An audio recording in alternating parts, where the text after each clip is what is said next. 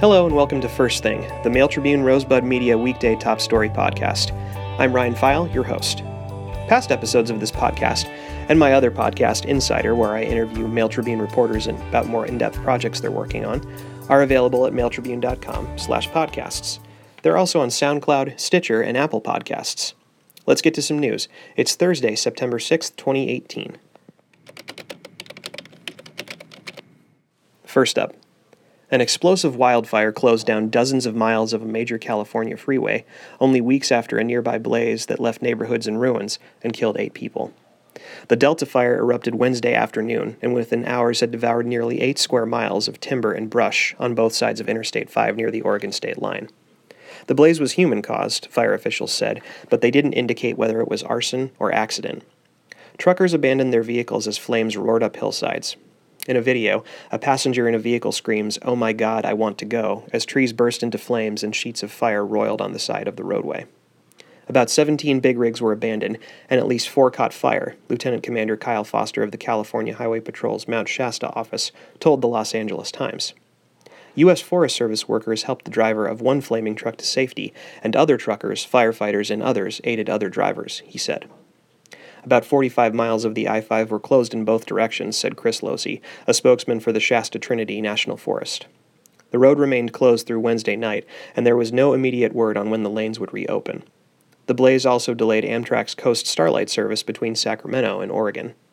Scattered rural homes and cabins in and around the forest were under evacuation orders from the community Lakehead north to the Siskiyou County line.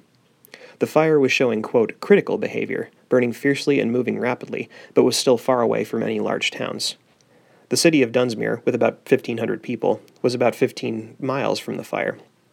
Residents were issued an evacuation warning, urging them to be prepared to leave if the fire threatened. A nearby fire in the Redding area burned some 1,100 homes and killed 8 people last month. It was only fully contained last week.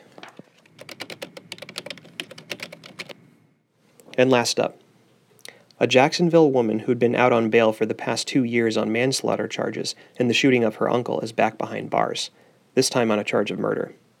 Aisling Tucker Moore Reed, 28, faces a new charge of murder atop felony counts of first and second-degree manslaughter in the July 26, 2016 shooting death of her uncle, Shane Patrick Moore, at a rural property outside Rouge belonging to her grandmother. Her family has claimed the shooting was in self-defense. Moore Reed, who's authored 3 books, written for magazines such as Cosmopolitan, and reported for the Grants Pass Daily Courier under the name Tucker Reed, was arraigned Wednesday afternoon in Jackson County Circuit Court on the new murder charge. She remains held without bail at the Jackson County Jail, where she was booked Tuesday, according to jail records. Records show that Moore Reed's charges all reference the same 2016 Jackson County Circuit Court case number in the shooting death of her 63-year-old maternal uncle. But the case had been sealed from public view in court records until Jackson County Sheriff's deputies could serve Moore Reed with the murder warrant, according to Deputy District Attorney Marco Baccato, who is prosecuting the case with District Attorney Beth Heckard. The new murder charge means a 10-day trial previously scheduled for later this month has been called off, Baccato said. A pretrial conference in this case has been set for mid-November.